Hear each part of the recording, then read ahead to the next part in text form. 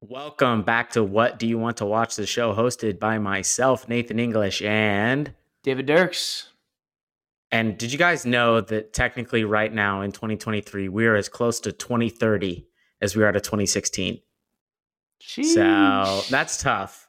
But you know what? You know what's going to happen in 2023, and what hopefully happens until the heat death of the universe.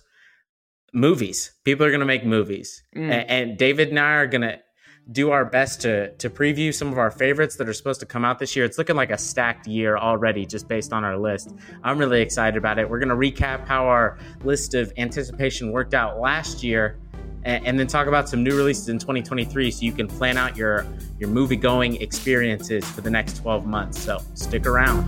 Let's go.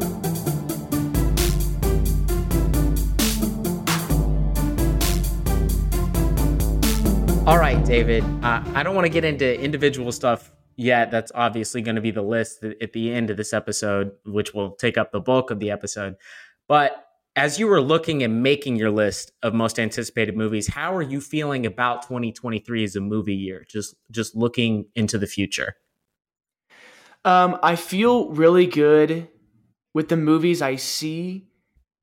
However, I feel like there's not an insane amount. And I know there's always going to be movies. Like we probably felt that way last year, but only a handful of movies are ready this early or, are expected this early. So obviously we're going to get a lot more movies.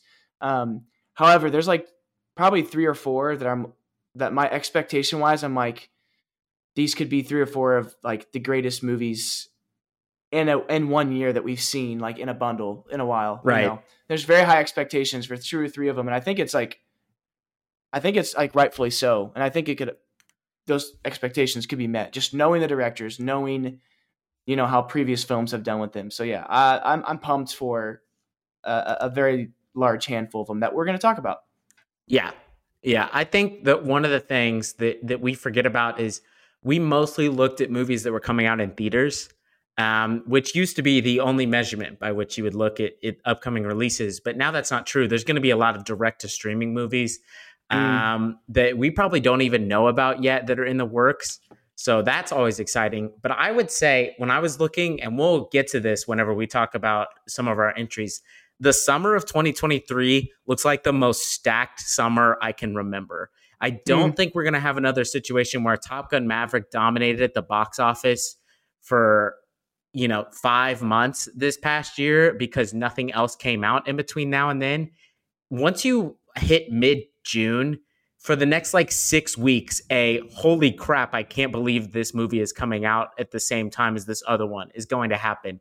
Yep. So it's going to be blockbuster after blockbuster. I wonder if that's going to mean movies as a whole go up and there's a lot more theater attendance, or the problem they could have is they're going to start eating each other alive. A lot of these movies could underperform because there's so many on the list. But yeah. I'm really excited about that summer slate as well. David, yeah, we already talked a little bit about last year. Let's go ahead and hop into the time machine, and I'm going to take a look back at what we talked about last year. I'm just going to read off the most anticipated movies of 2022. Now, we didn't record this episode right at the beginning of 2022 because our podcast didn't exist. This, I think, was February-ish. Okay. But so that's right. let's go through it. And I believe every other one we rotated off most anticipated. Your first was The Batman. How'd you feel about it? Just give me a star rating. Oh, 4.5 out of 5. I think that was a pretty consistent feeling of that movie. Very good. Okay. The Batman, good. My first one was White Noise. I would say 4 out of 5. I enjoyed it. I know a lot of people found it confusing. I really loved the novel. I think Baumbach did as good as he could. Was hoping for a little bit more, but still enjoyed it. Your second was Nope.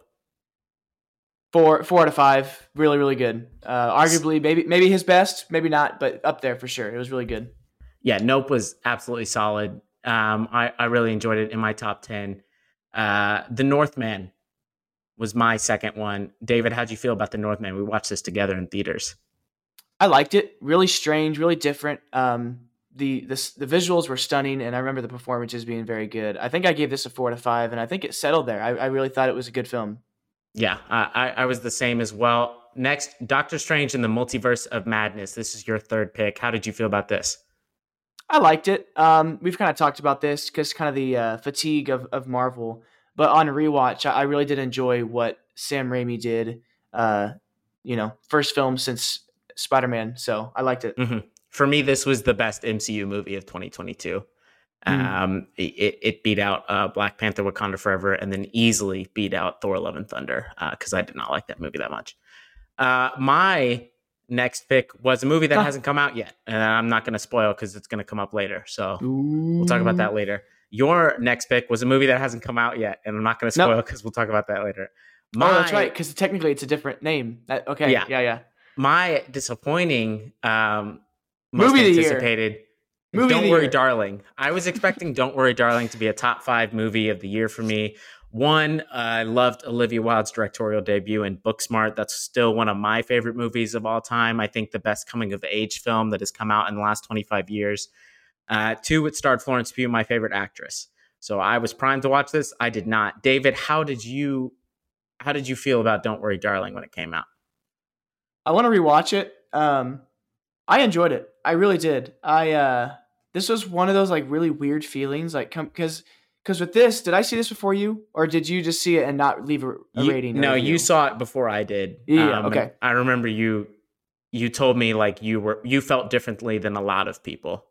Yeah, I remember. I think I accidentally saw the rating. I was like, oh, this is really low. So I went in and I was like kind of shocked by the low ratings, and I came out pretty confident, and then you came out, kind of maybe similar to a couple people that had seen it previously.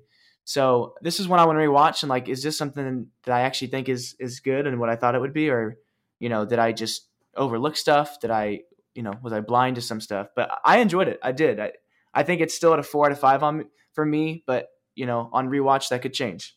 Yeah, partially for me, it could have been the expectation game, quite honestly. But I just felt that it was really like watching, it was like watching the Angels in the MLB, because you have Mike Trout out there and nobody else, and you're like, Mike Trout is playing at an MVP caliber, and this team is going to miss the playoffs. That's what it felt like watching Florence Pugh in that movie. You're like, this is fantastic. This is an Oscar-worthy performance. This movie sucks.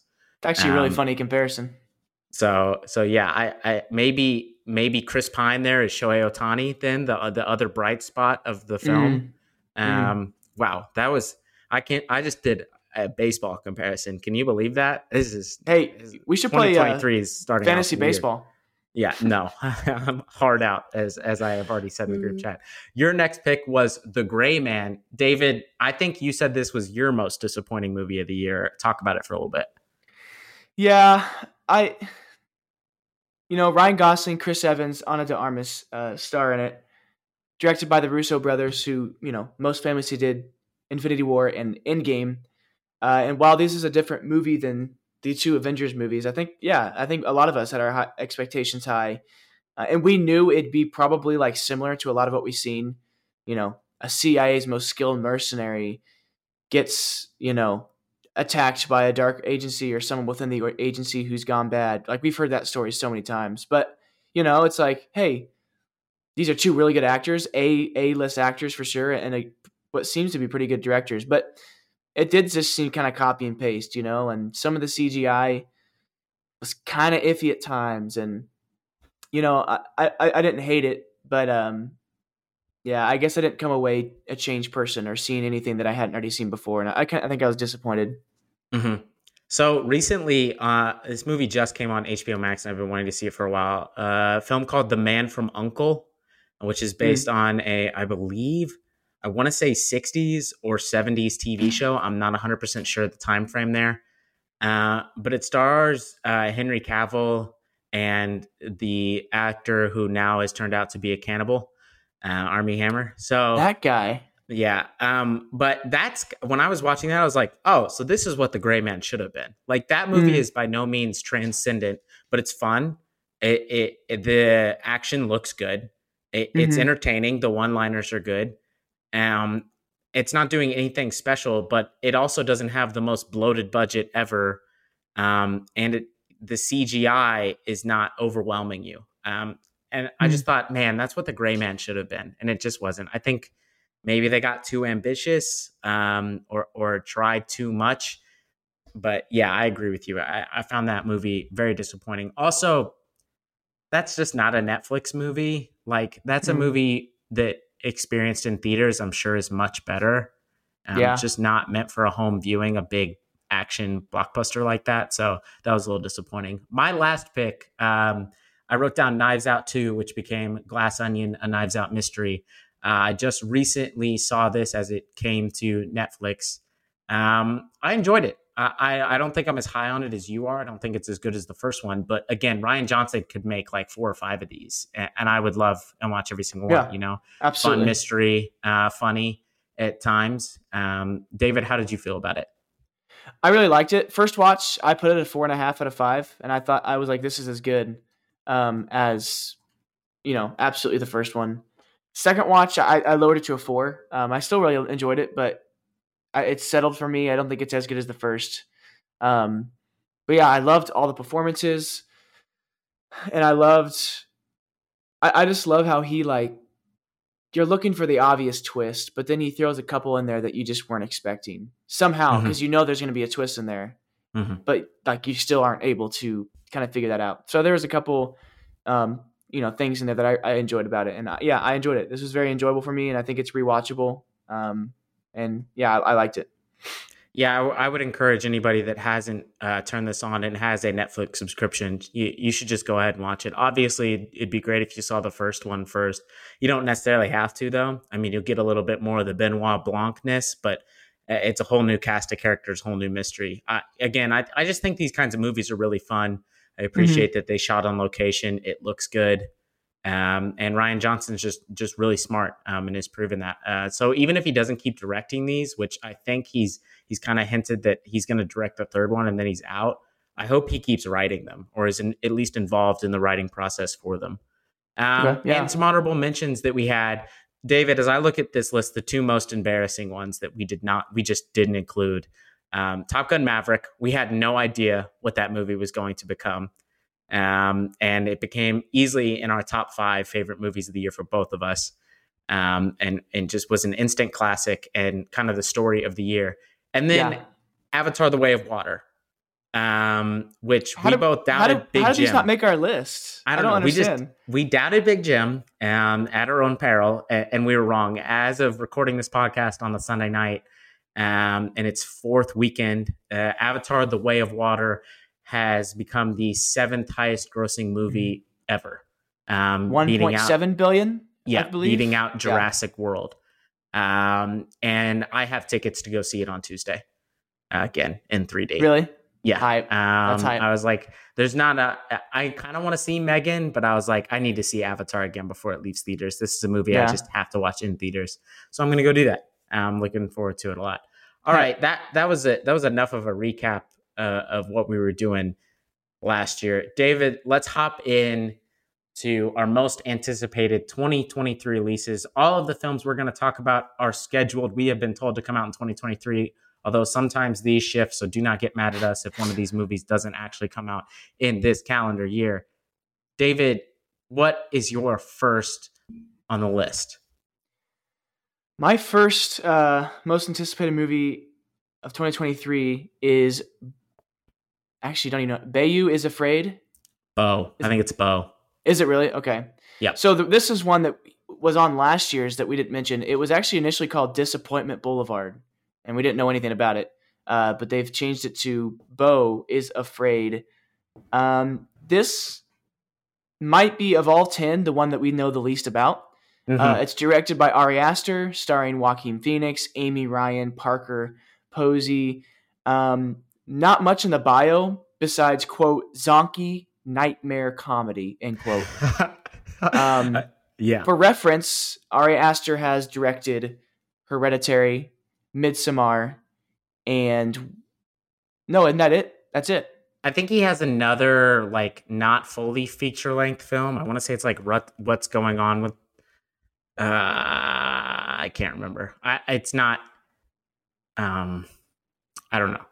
The Strange Thing About the Johnsons is a 30-minute film. The Strange Thing About the Johnsons. Okay. It's like a short film.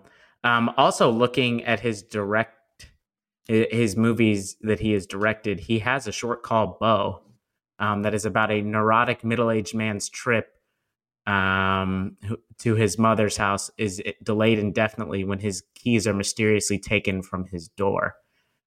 He directed that in Ooh, 2011, has less than 1,000 ratings on IMDb, so it's not very well seen.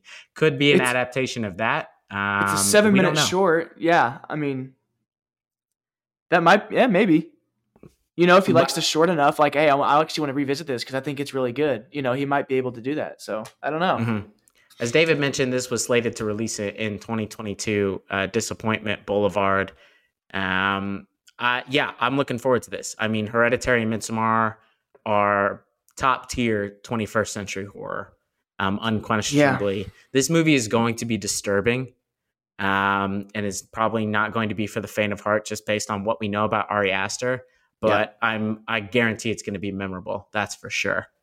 So, Well, yeah, because like it doesn't look like, oh, this doesn't look that bad at all. But just knowing his other movies, like they're gonna be as weird and as violent in a weird way, and so yeah, I am confident this will be as intense as his other two. mhm, mhm.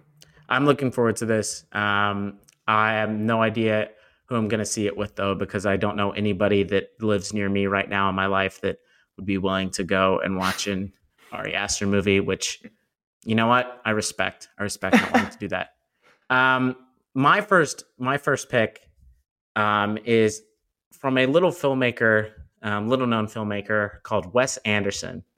I say that jokingly, of course. A lot of people know who Wes Anderson is. It's called Asteroid City. It is a Western. Is expected to release June 23rd, 2023.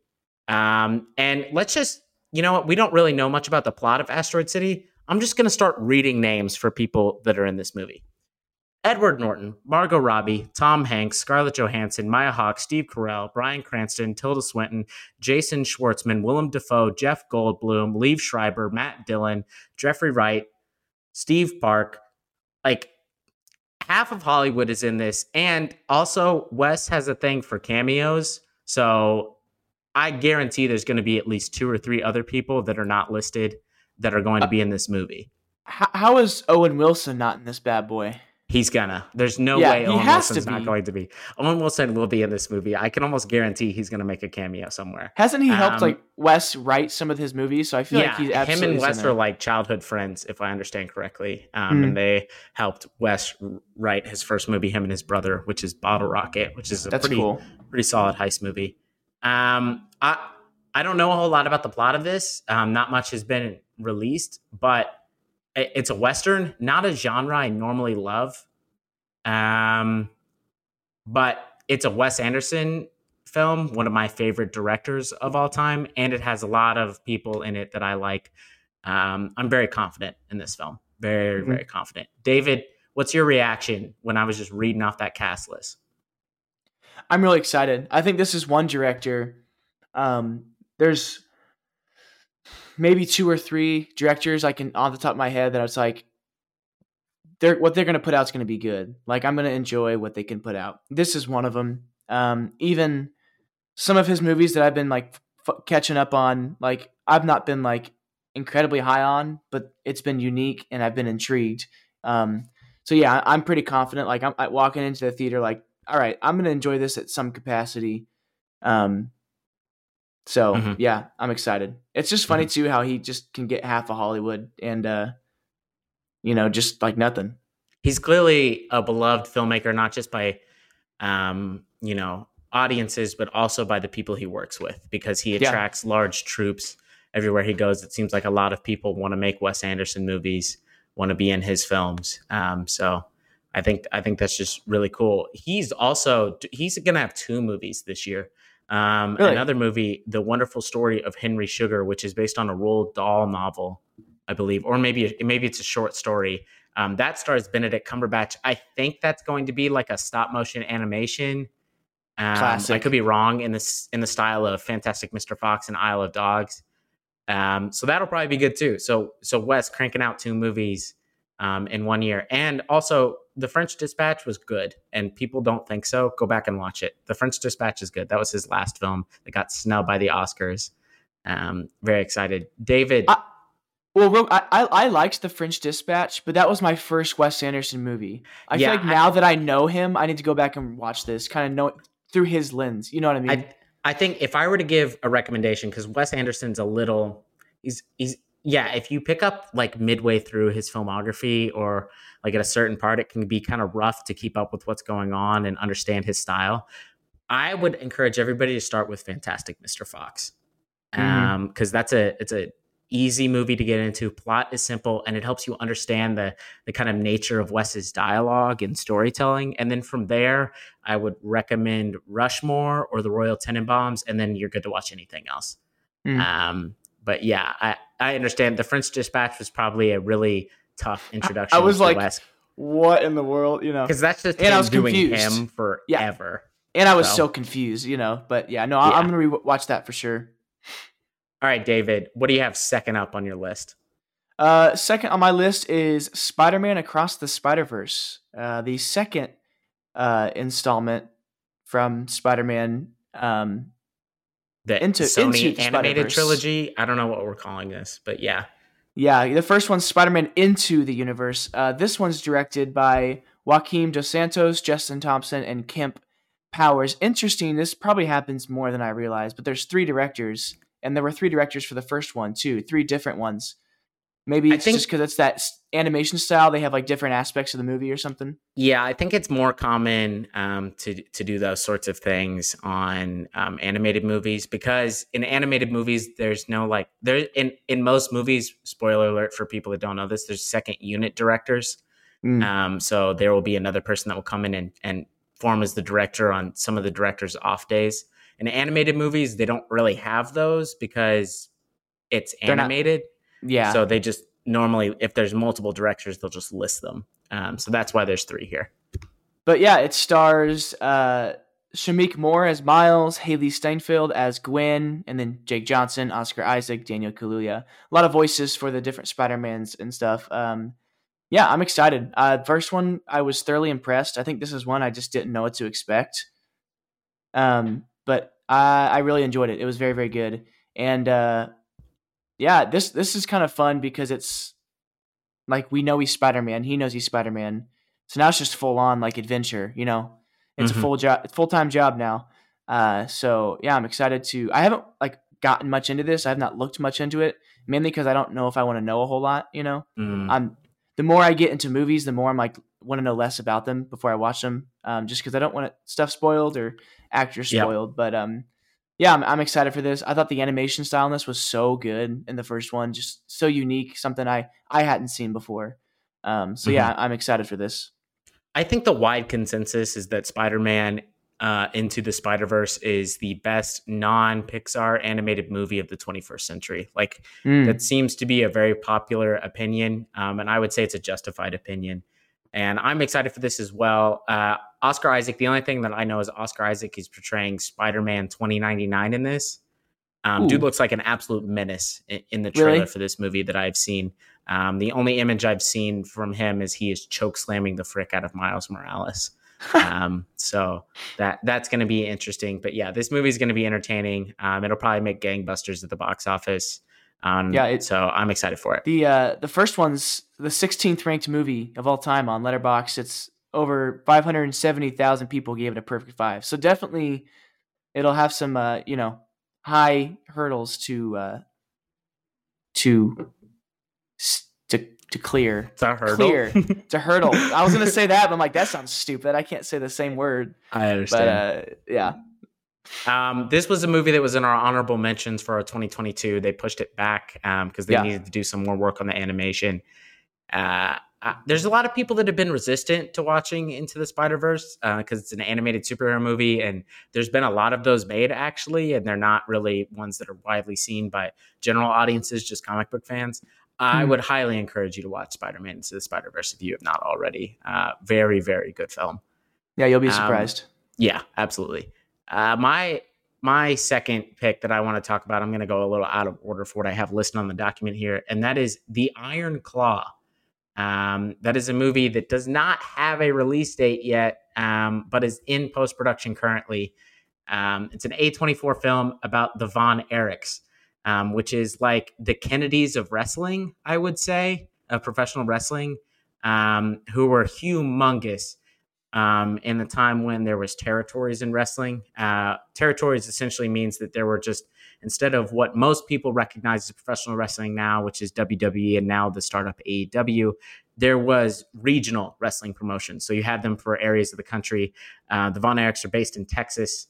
And there's got some tragedy in the family, but are really known as pioneers for that particular entertainment sect. I'm very excited about this. Zac Efron is starring, as well as Jeremy Allen White and Harry Dickinson, which most people probably wouldn't recognize the name, but he's been in a few films that a lot of people have seen, Where the Crawdads Sing, See How They Run, Triangle of Sadness. I'm a professional wrestling person. At least I was when I was a kid. I don't watch it very much anymore, but The Wrestler is one of the greatest movies that I've seen in the past 10 years. It's in my top 50, and it kind of shows the darker side of wrestling. I expect this to do the same. I'm very excited about it. David, have you even heard of this movie before I put it on my list? No, I haven't. And I looked it up on Letterboxd, and I wasn't sure it was the right movie until I saw on you had it on your watch list. I'm like, this is probably it, because I don't know anything about it, and there's not much on it. So I don't know. I know nothing. It's A24 is releasing it. They have a pretty good track record. Again, A24 doesn't necessarily make the films. They don't make the films, but they have shown they have they're very particular in trying to curate the kind of image that they want for their indie studio. So they try to pick movies that are normally a little bit less blockbustery, a little bit deeper, a little bit weirder, quite honestly. But I think that's a good sign. And then, the what this movie is about, the content itself, is something I'm very interested in. So I'm going to be excited for this. Do you think this will have wide appeal? You think this will be like in a theater near you, or do you think it's gonna be one that's gonna be hard to get to? I expect it to be a little hard to get to, quite honestly. I'm hoping it's supposed to come out in late 2023. So I don't know. I'm hoping that I could probably find a streaming service that has it if it's not in a theater near me, or if I'm at home visiting or something. Kansas City's close, always has a lot of movies. AMC will play almost anything in Kansas City, so maybe I'll be able to find a ticket for it. But yeah, I'm a little worried about that aspect. This might be a movie that I actually don't see until 2024, depending on how late it gets released. Yeah. But there's that. David, what is your third pick? My third pick is Star Trek 4, fourth installment. Nerd. Come on, bro. These are so fire. Directed by maybe J.J. Abrams. There's been kind of, I wouldn't say drama, but there's been a lot going on. There was a different director. There was a falling out. And then Paramount decided to bring J.J. Abrams back, and I think he's in place. Then there was a contract talks. All the casts, I think, wanted more money. Something was going on. So honestly, no idea when this is going to be released. I read an article that said maybe December of 2023. So this may not happen this year, but a lot of people have it in their lists, maybe expecting it to. Stars, not Tom Cruise, that's a different movie. Stars Chris Pine, Zoe Saldana, Carl Urban, Simon Pegg. This new trilogy I think has been very, very good. And I heard someone had an opinion, and I honestly don't know if I disagree. I don't know if it's that much of a hot take, so you can tell me if it is. But this Star Trek trilogy is better than the Star Wars. I'll say the Star Trek sequels have been better than the Star Wars sequels. I don't know that that's probably not a hot take, because the sequels are widely derived. You were close there though. You almost didn't say sequels, and you almost just said better than Star Wars. And well, no, I was going to say trilogy, but I was like, well, they all came out in trilogies, and the new one, there's 4 movies, so that doesn't even apply. I think these movies have been some of the more visually stunning movies of space.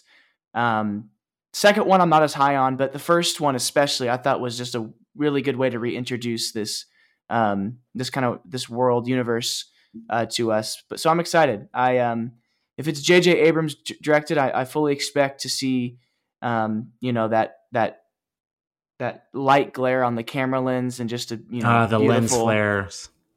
beautiful Enterprise shot more than once in this movie. So yeah, we'll see. I don't know when this will come out. Hopefully it does, though.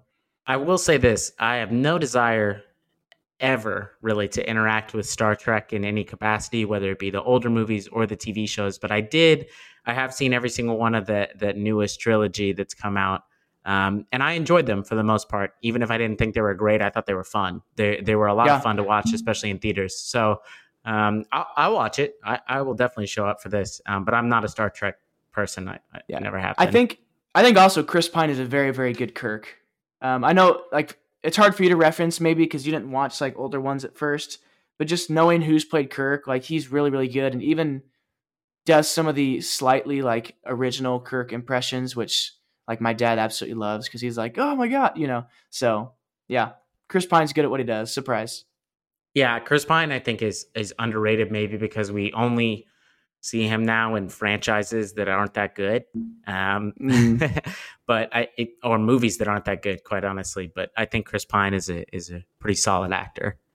Yeah, I hope this comes out. I saw that it was supposed to come out in the summer, and they removed it from the calendar, and now there's rumors that it's going to be December 22nd of 2023. Although there has some reporting that has also been changed, but we don't know. We'll never know. We don't know yet. So this may be a 2020. This and probably like two other movies we talk about are going to be ones that come out in 2024, 2025. Especially what happened with our list last year. Yeah. Speaking of, my third movie that I want to talk about is The Killer. David Fincher's film that we had on our list this past year that was supposed to come out in 2022. Then it was pushed. It's likely coming out late 2023. I think they're targeting September-ish. It is a Netflix-produced film, so it might do the thing which Netflix is doing now, where they release it for a week to build word of mouth in select theaters, and then wait a month and then just drop it on Netflix. This is David Fincher's film. Michael Fassbender is returning to movies to be in this film. I want to say it's been 5 or 6 years that he's been like in a movie, besides the terrible X-Men Apocalypse like cameo that he was in. So he's been actually, I think he's been a professional race car driver in his off time from film while also helping raise a family. So good job. Yeah. Good job by you, Michael Fassbender. It says it in his bio. Competed in auto racing in 2017 with the Ferrari Challenge. He currently races in the European Le Mans Series, driving for Proton competition. That's just hype. So bro's just doing it. He's just completing side quests right now, but he's going to get back to the main storyline soon. Tilda Swinton is also in this film, reportedly. It is about an assassin who starts to grow a conscience, but he still is getting hired for more jobs. It's based on a graphic novel. Here's what you need to know. David Fincher only makes good movies, with maybe the exception of The Curious Case of Benjamin Button, which who cares? Assassin movie, Michael Fassbender. That's it. I'm in. I'm there.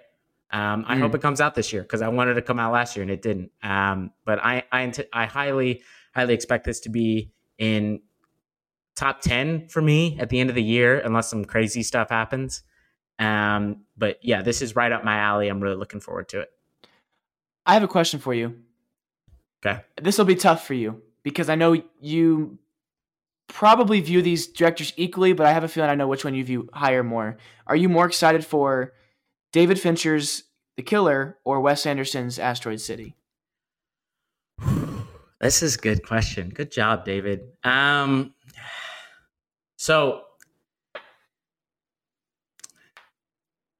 I think Fincher, mainly because we haven't seen a Fincher movie where he goes really dark and violent, which sounds terrible. But I mean, let's look back at David Fincher's best movies. It's Gone Girl, it's Seven, it's Zodiac, those really kinds of things. Gritty and really intense. Yeah. And The Social Network is not really that. It's a little different. It's in the class of Mank, I would say, which was the last film David Fincher made, which has gotten mixed reviews, but I really enjoy. I think it's the anticipation. It's been longer. I've seen The French Dispatch, and that came out in 2021. So we haven't had a huge gap between a Wes movie. So I think maybe I'm going to go with Fincher here, although Wes has just made more films at this point, and I may like Wes Anderson more or his style more, but I'm just really excited for this Fincher film. Yeah. Yeah, I am too. I believe I've seen most of his movies. I've seen all but Mank. I haven't seen The Curious Case of Benjamin Button or Panic Room. Like the big hits. I haven't seen Panic Room either. I really want to see Panic Room. The big hits, I've seen, and for the most part, yeah, I really like what he's put out. So I'm excited for this too. Yeah, and hopefully, we get it. Hopefully, this has been pushed back. They haven't even set a release date yet, so I'm really hoping that this one comes out in 2023. David, what is your fourth one? Although we're both going in reverse order here, so actually, I would guess your second most anticipated. Yeah, hit it. Mission Impossible 7. Dead Reckoning Part 1. Oh my! This movie's gonna slap. It's gonna be directed by Christopher McQuarrie, who's done Fallout. He's done Rogue Nation. He has done Jack Reacher, LOL, featuring Tom Cruise in another movie. He is Tom Cruise's guy now, because he also helped rework Top Gun Maverick. He was heavily involved in that. That's right. I think that's just his guy. They're paired up and they're just gonna keep making movies together. Yeah. Hey, yeah, starring Tom Cruise, of course, Rebecca Ferguson, she's been in most of the movies, not every movie, but she's been in 4 or 5 of them.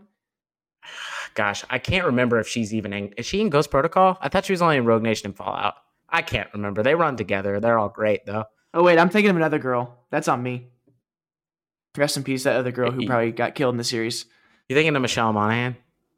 Yes. Yep. With the she didn't get bomb killed. in her head. She survived. Yeah. She survived. You're good. Oh, she's the one that's like his wife, but she went undercover. Like, yeah. What a man. Sorry. Rebecca Ferguson, Simon Pegg, who's actually in Star Trek as well. So he's having a busy year. And then Ving Rhames. Yeah. He's just classic. He's Old Faithful as well. Cruise getting back together. And I don't know nothing about this movie, but we know that Tom Cruise has some wicked stunts ready for us. And I'm pumped. I'm okay that it's a part 1, part 2, because that means there's just more awesome action scenes and more awesome music and just really good stuff. So yeah, this might be one of my most anticipated, one I'm looking forward to the most for this next year. Yeah. I normally don't love the part 1 thing. I still kind of don't love it because it really just means you're not going to finish the story you're telling, which is fine if you don't, but telling me ahead of time kind of cheapens it. However, so I remember when I saw this trailer, and I believe it was before a showing of Top Gun Maverick, which I watched 3 times in the theater, so I don't remember exactly which one. I apologize. But there was a cheer afterwards. Trailers don't get cheers, guys. And the trailer got a cheer because these movies slap. They're so good. Yeah. It is the last great action franchise that's not a superhero movie, I would say. Good point. And well, I guess you could put John Wick in there too, which we may talk about later.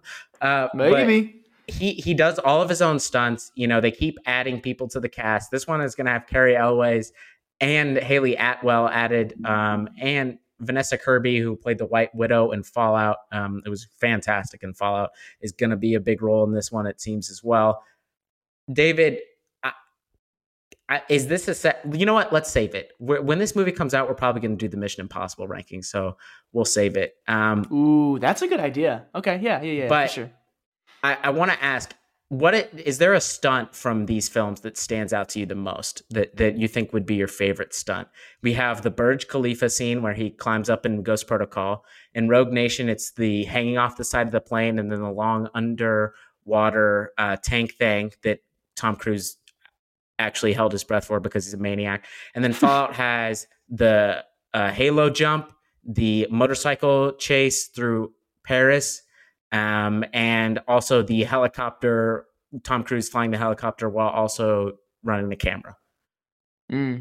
Oh, and don't forget him breaking his ankle, which is it's not as big a scene, but well. he's. But yes, that too. my first gut reaction is that where he breaks his ankle and keeps going, but it has to be the Halo jump for me. I watched Halo the jump how-to is so video cool. of that, and like the like 10 minutes of shooting they had each day because of the lighting, and like props to the cameraman, maybe more than Tom Cruise, because that man's just staying in Tom's face the entire time and like sacrificing his comfortability while he's falling as fast as a human can from the sky. That scene is Hmm. just so sick. Hmm. Tom Cruise is so cool. Just short king balling out, man. He's just the goat. He's so good. And that, yeah, the Halo jump's good. What about you?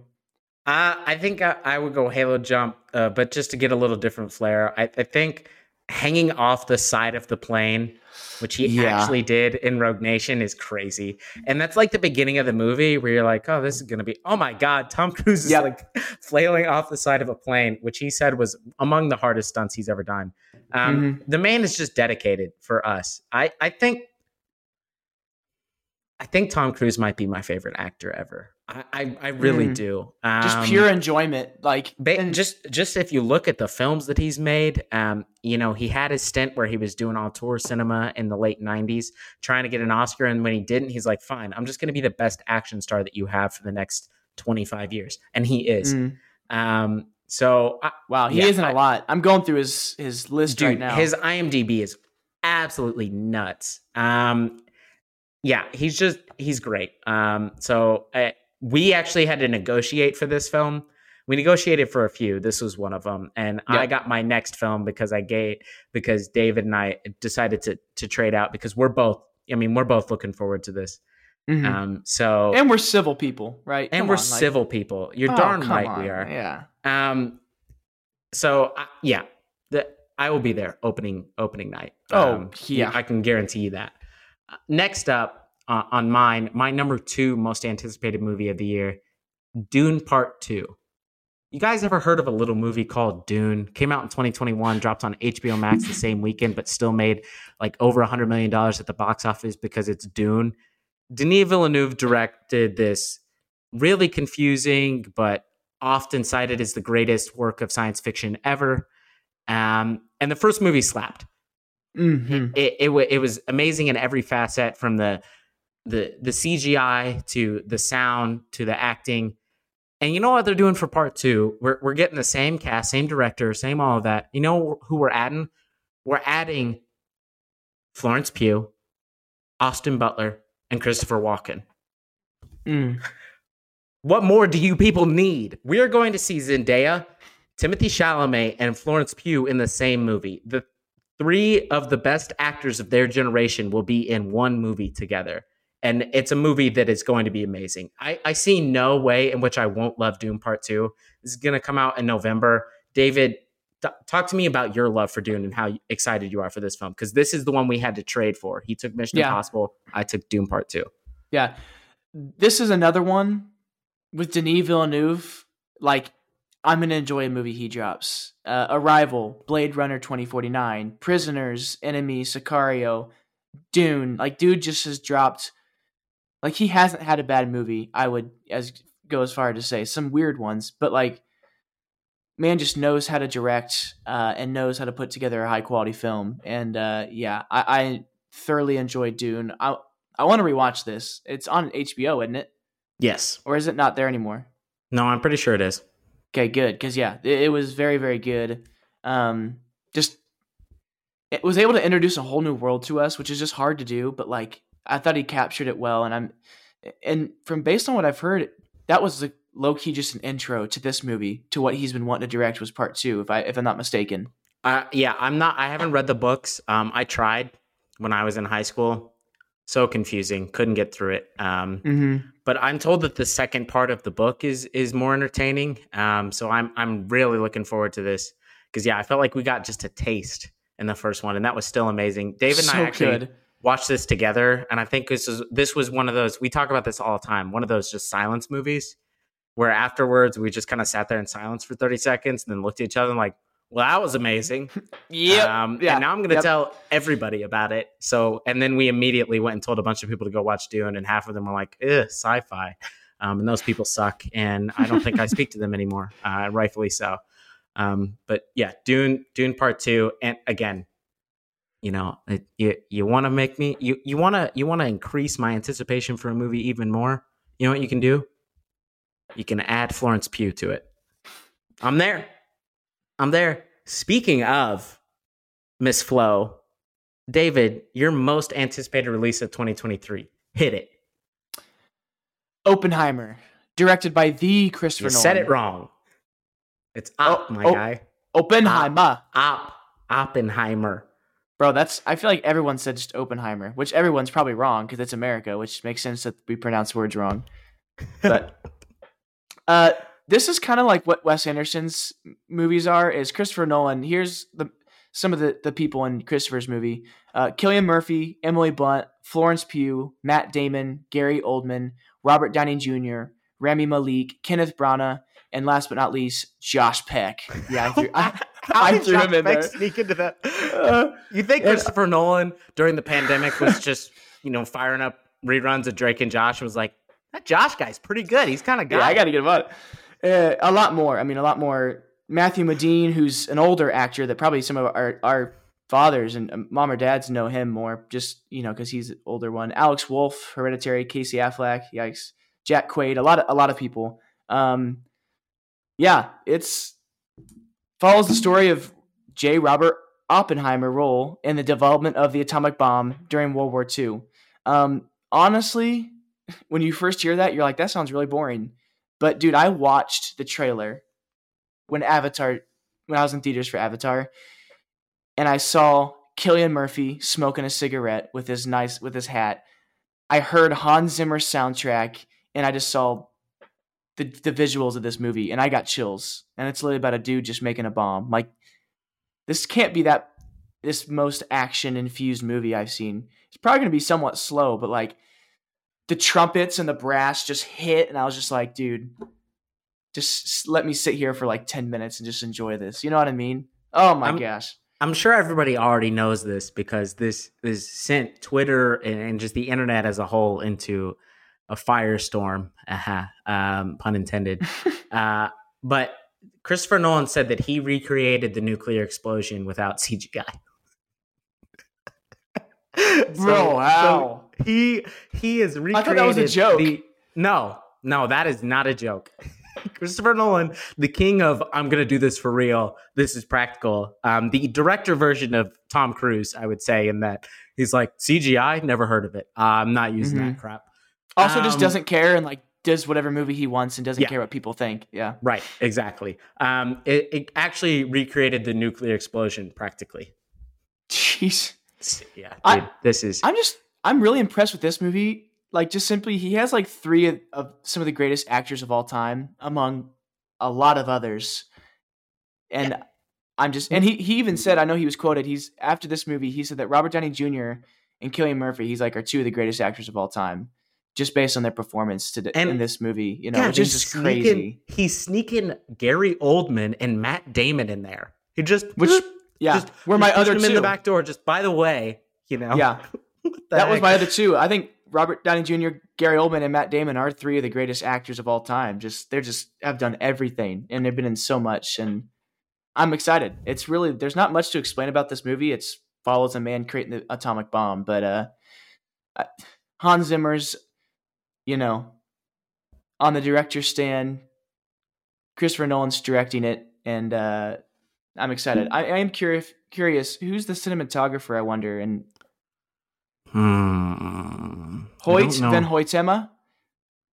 That name is very familiar to me. Hold on. I don't know who that is, but he's done Interstellar, Her, Nope, Dunkirk, Spectre, Ad Astra, Tenet. Yeah, he's one of the most requested cinematographers out there right now from Switzerland. Yeah.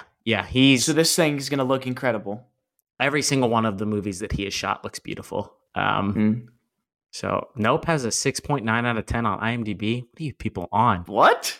I am so glad I'm not using IMDb as a primary movie interaction source anymore. So Oppenheimer, a part of I would say, maybe in my lifetime, greatest double bill on a day ever. And the other part of that double bill is Barbie. Greta Gerwig's 2023 film.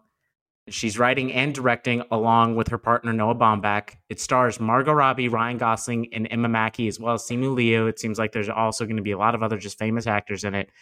And we don't know a lot about this, except I saw the teaser trailer, which is just a riff on 2001: A Space Odyssey. Genius level marketing, just next level. Greta Gerwig knows what we want, knows what we need, knows how to communicate her ideas so effectively. I'm so excited for this. I rewatched Frances Ha, and I'm gonna rewatch Lady Bird before I see this as well. I just really love Gerwig. I Little Women, which she wrote and directed, the adaptation of the Jane Austen novel, is one of my 4 favorite movies ever. I feel like I say one of my favorite ever a lot. That's legitimately in my top 4, has been since I first saw it. Will not move out. Yeah, David, I'm gonna make you mad here, but Barbie's first. There's no way. I'm watching Barbie before I see Oppenheimer. I'm watching them on the same day. I'm going to be in that movie theater for 8 hours that day. Okay. But I'm seeing Barbie first. You're insane. I have to see Barbie first. And the meme is going around, like taking photos from The Sopranos and Breaking Bad and stuff. And it's like 3 tickets for Barbie, please. 4 tickets for Barbie, please. Like that's what all the real Sigmas are doing on July 21st. And I will be doing that as well, because I will be watching Barbie first. I will see Oppenheimer in the same day, David. That's still just I'm just offended. Well, you can be. But I'll be honest. The only reason I'm watching this is because of the director and the 2 main actors. Like when I think of the Barbie, I'm like, this just sounds so stupid and it's going to be ridiculous. But then I'm like, it's not going to be, like, it's going to be stupid, but in the way of it's going to be hilarious. And you know why? Because it's Greta Gerwig, and she's going to be making fun of Barbie the whole time that she's making it, while also talking about its importance. This movie is going to have layers. It's going to be one that if it's not loved at the beginning, it will be reclaimed most assuredly. But this gives me an opportunity, David. Let's just talk about the summer slate. I already hinted at it. Yeah. Okay. Let's just start in May when summer kind of begins. Obviously, Memorial Day weekend is like the real beginning, but let's talk about it. All right. Okay. May 5th, Guardians of the Galaxy Volume 3. Wow. Yeah. One of Marvel's tentpoles, probably, I would say, one of the 3 most successful like individual franchises within the MCU. And in terms of quality throughout, I would say it's up there with any of the other trilogies that have been made, even without having seen this third one, just in the reception of the first 2. May 19th, Fast 10, a movie I will not be watching. I'm not going to pay to watch that in theaters. Sorry. June 2nd, Spider-Man Across the Spider-Verse. June 9th, Transformers Rise of the Beast. June 16th, The Flash and Asteroid City. June 30th, a little movie called Indiana Jones and the Dial of Destiny. The 5th Indiana Jones film. That's coming out this summer, by the way. July 7th, Insidious 5. One of the biggest horror franchises of the 21st century. July 14th, Mission Impossible Dead Reckoning. July 21st, Barbie and Oppenheimer. July 28th, The Marvels. Okay, so from May to July, I just listed like 6 movies that if they were released by themselves in their own year, Barbie is not going to make that much money. Just because it's a smaller film. It's directed by Greta Gerwig. It's not really blockbuster material. It's going to be well received probably, but if we're talking Guardians of the Galaxy, Volume 3, a movie that could get close to $1 billion. Fast X, a movie that will probably most assuredly, pass $1 billion. Spider-Man Across the Spider-Verse, probably $500 million on a normal year. Transformers Rise of the Beast, probably $1 billion. Transformers movies make a lot of money. The Flash, DC, we don't really know. Probably gonna be 250, 300 million. This movie's supposed to have a bunch of cameos, including like Michael Keaton returning as Batman, which may get people into the theater. Indiana Jones and the Dial of Destiny would be an $800 million movie, probably in a normal year. Don't know how it's going to be received. Insidious 5 will probably make good money, especially because there's not a lot of horror competition. So horror fans are loyal and go to the movie theater. You think it'd crack 100 million? Insidious 5, I would expect 200 to 300. Honestly. Okay. Mission Impossible Dead Reckoning Part 1. I would say the Fallout made 800 million. I would say this one's probably more than that. I would say $1 billion, especially with he's going to be riding the Top Gun Maverick wave. Yeah. Oppenheimer, Nolan always makes money, with the exception of Tenet, which was pandemic, probably $1 billion. The Marvels, depending on how it's received, how the other Marvel movies are received, 500 to 800 million is probably the floor. That's insane. Jeez, that's a lot of money. That is a ridiculous 2-month run. And not technically even done, because we have a Teenage Mutant Ninja Turtles movie that comes out, and then another DC superhero movie in August. And then a bunch of movies that like will pop up and stuff like that. And then a bunch of movies that people are going to recognize if they don't see. The Equalizer 3, The Nun 2, Expendables 4, Kraven the Hunter is a Spider-Man film, The Exorcist, the remake of the classic, I believe is being done by Blumhouse. It's a Blumhouse production with David Gordon Green directing. Saw 10, and then we get to Dune Part 2. Another the Hunger Games prequel, The Ballad of the Songbirds and Snakes, November 17th. Wonka, Timothée Chalamet starring as Willy Wonka in a musical, December 15th. That's going to be fire. Another Ghostbusters film, and then Aquaman 2. The last half of this year is ridiculous. It's absolutely ridiculous. That's insane, man. That's a lot of movies. So, David, I read through all of those. Oh, frick, we could even go back. You know what? Let's do March, too. March is a crazy month. March. Well, first, we're going to kick it off. It's a very little-known film. Creed 3. Anybody heard of the Creed franchise? Michael B. Jordan's directorial debut as well. March 10th, Scream 6. The next week, 65, which I believe is an Adam Driver fights dinosaurs science fiction thriller. Probably, they crash land on a different planet, and they find that it's still prehistoric. Probably going to get a lot of play. Let's be honest. As well as Shazam! Fury of the Gods. We don't know how that Black Adam underperformed wildly. Who knows what that's going to do? March 24th, John Wick Chapter 4. I would say the other, as I previously mentioned, Mission Impossible, the other last great action franchise, John Wick. And then the 31st is the Dungeons and Dragons movie that has Chris Pine in it, which I've been seeing trailers for the last 7 months. It's a crazy year. David, of the ones we didn't have in our list, are there any that just missed the cut for you that you're really excited for? A couple I wrote down. Honestly, this is like maybe just growing up. I experienced this movie, so I'm a little biased in it. I'm excited for Indiana Jones. I don't think this will be Crystal Skull. I think they put a lot of work and time into this, and I think it actually might be like the satisfying ending that we all kind of were wanting with the 4th installment and didn't get. I've seen a trailer, and the de-aged CGI actually looks really good. And yeah, I'm excited. I don't know what to expect. I probably won't have high expectations. The other one that I want to mention is M. Night Shyamalan's movie Knock at the Cabin, starring Jonathan Groff, Ben Aldridge, Dave Bautista, Rupert Grint, who was obviously Ronald Weasley in the Harry Potter series. So, you know, I'm always excited for a M. Night Shyamalan movie, just because they're weird. You know, they're different than others. So that's one that I'm excited for. But yeah, maybe Transformers again, right? We grew up with these movies, so like it may be like but like it's still gonna be probably some fun action. So those are probably 3 that were close for me. Real quick about Indiana Jones. It seems like Phoebe Waller-Bridge is going to be like play his daughter or nephew in this film. Or not nephew, niece. I'm not 100% sure. Mads Mikkelsen and Antonio Banderas are also in the movie. I imagine Mikkelsen is a villain. Because he normally is, isn't he? Yeah.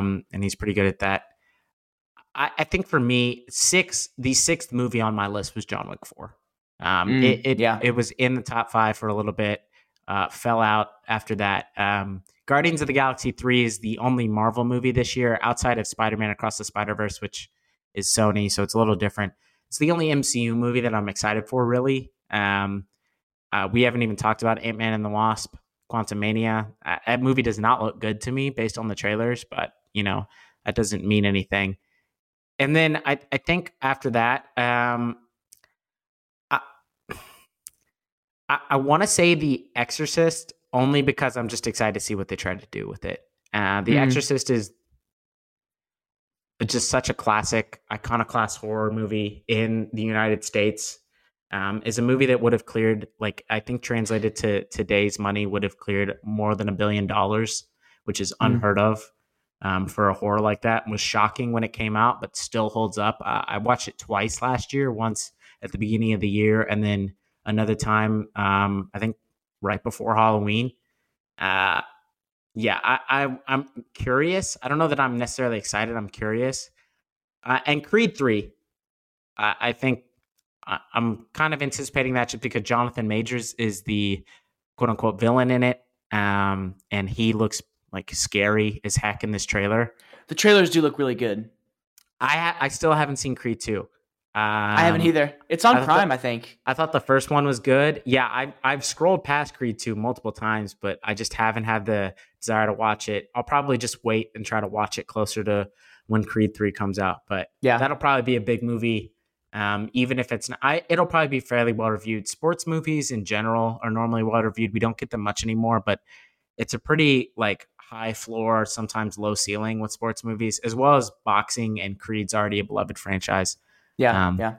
But yeah, I can't believe I missed this movie. I have one more that I'm actually really excited that actually was probably number 6 on my list, and that's Killers of the Flower Moon. Martin Scorsese. Oh my gosh, yeah. Directed, what are we doing?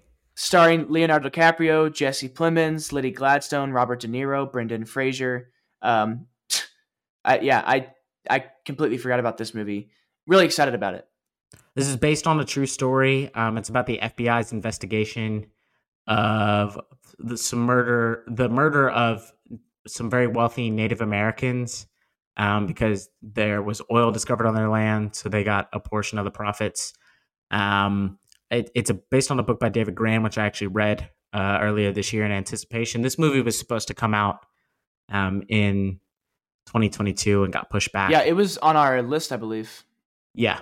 Lastly, it was honorable. Last movie I want to mention, my boy Ridley Scott, who's been kind of derided, but because not a lot of people have liked his last couple of movies, is making a Napoleon movie about Napoleon Bonaparte, starring Joaquin Phoenix as Napoleon. That's gonna be must see. You're gonna have to tune in. Last time Joaquin Phoenix was in a Ridley Scott movie, a little film called Gladiator, one of the best movie villains ever.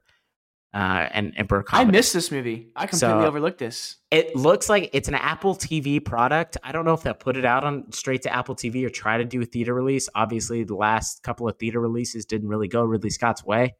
I think Ridley Scott's like in his 80s and is still cranking out like 2 movies a year. That's wild. Did you see he's casting for Gladiator 2? Yeah, I think they announced he's cast as lead, I believe. I have no idea what the story of Gladiator 2 could be. The original script for Gladiator 2 was Marcus Aurelius fights in hell, and tries to escape the underworld. Yeah, he cast Paul Mescal as the lead. Because he's not a name I can say that I'm very familiar with. He's in After Sun and The Lost Daughter. He's an up and comer. He's also in Normal People. Irish actor. So is it the same? If it's completely different cast, then I would imagine it is. Yeah, like not connected. Yeah, it probably takes place like a couple 20 or 30 years after the death of Marcus Aurelius. Okay, but I don't know for sure. I don't know why. I really thought you were gonna say, and the final movie I want to mention is the Super Mario Bros. Movie. No, which kind of actually just looks funny. Part of me wants to see it. Yeah, I mean, okay. I would say Chris Pratt's Mario voice is pretty garbage, which is a shame because don't trash Chris. Like a majority of the film relies on him. His Mario voice is just his normal voice. It's just I don't know. This is probably one I won't watch. How much better would the movie be if it was Joe Pesci voicing Mario? I would say 10 times without even having seen it. He's probably really expensive though. Joe Pesci? You think Joe Pesci is more expensive right now than Chris Pratt? Actually, no, that's true. Never mind. That's yeah. You got Goodfellas glasses on, my guy. That's it. That's I think fair. right. We've recapped 2023. It's looking like it's going to be good. I'm excited. And again, I will be watching Barbie before I see Oppenheimer.